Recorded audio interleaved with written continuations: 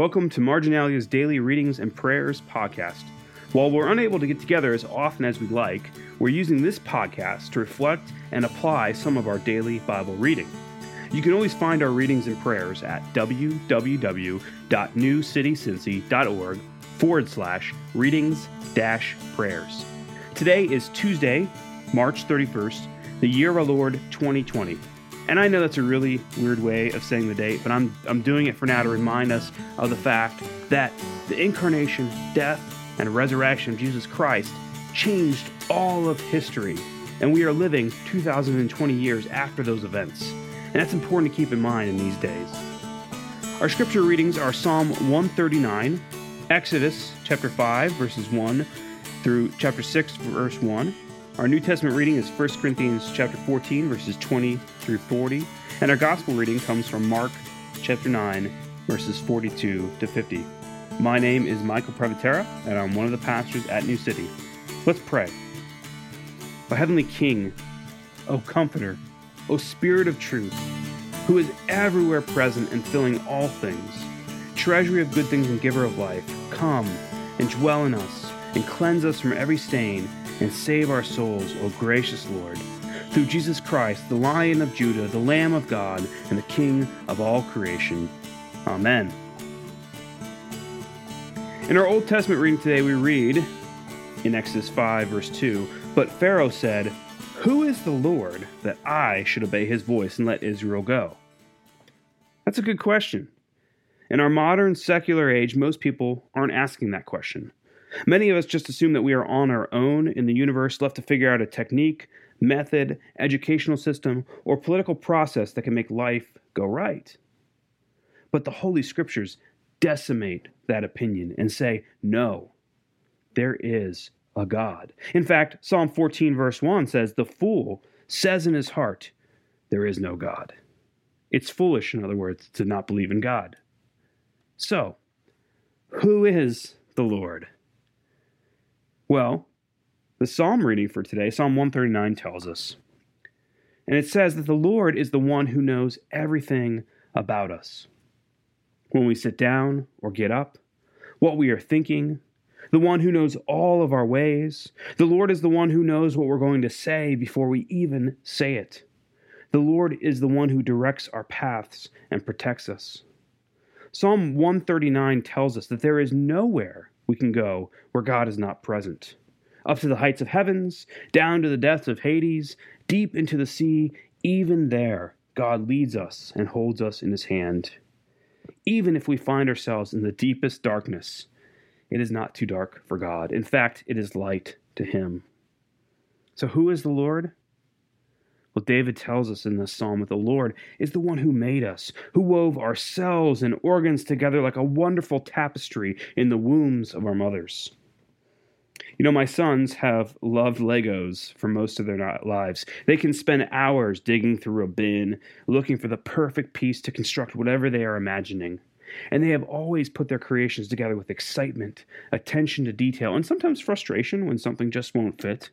And then they always run to my wife or I with great joy and say, "Look what I built." And whatever that creation is, they cherish it.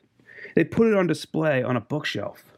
They weave it into the stories they are telling in their play. And if it falls and breaks, it's like a death.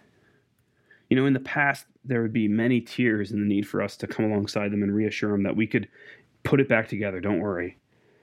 But as I've gotten older, there's been less of those tears and more just straight up anger. So if that's true for a mishmash of plastic bricks built by a child, how much more is it true of you and the God who made you? Right? Every human being, whether they acknowledge it or not, is a finely crafted creation, loved and cherished by the master builder. The Lord loves you, looks after you, puts you on display, and says, "Look what I made." And here's the key verse in this psalm. David writes, "In your book were written, every one of them, the days that were formed for me, when as yet there was none of them." The scripture tells us your life is not an unknown. It is not a mystery. It might feel like that, but to the one who created every star and galaxy in the vast sea of the universe and knows intimately all of your cells and atoms, knowing your time and your days, isn't that hard? To God, all of time is one eternal present. He knows your past, He knows your current circumstances, and He has written your future. What's going on right now in a time of coronavirus and crisis and pandemic actually is not a surprise for God. It is mysteriously part of His plans for all of human history. And my prayer is that as the modern world is brought to its knees by a virus, that kneeling would become kneeling in prayer and worship to the one who was and is to come, the master builder, the great architect, the great physician, God Almighty. In our readings, we've just recently finished the Joseph story, which tells us how the people of Israel actually wound up in Egypt. The story of the Exodus is one of the most famous stories in the Old Testament.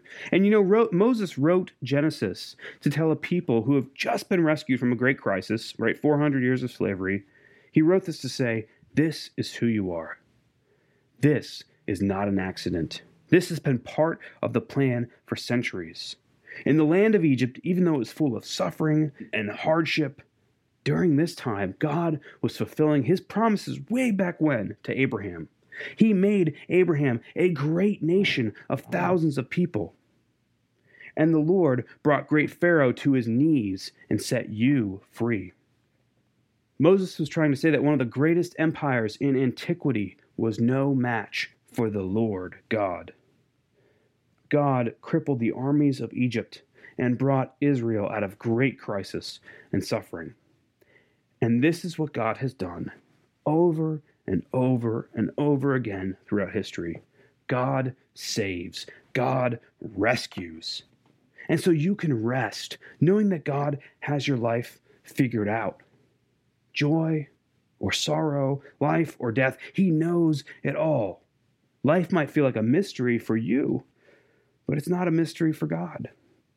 He knows what will happen tomorrow, next week, and in the years to come.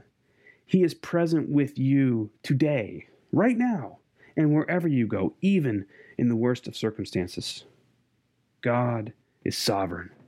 He is king over all the nations, over every person, king over your life, king even over viruses. The first question and answer of the Heidelberg Catechism says this: Christian, what is your only comfort in life and death? The answer? My only comfort in life and in death is that I am not my own, but belong, body and soul, in life and in death to my faithful Savior, Jesus Christ. He has fully paid for all my sins with His precious blood, and He has set me free from the tyranny of the devil. He also watches over me in such a way that not a hair can fall from my head without the will of my Father in heaven. In fact, all things must work together for my salvation. Because I belong to Him, Christ, by His Holy Spirit, assures me of eternal life and makes me wholeheartedly willing and ready from now on to live for Him.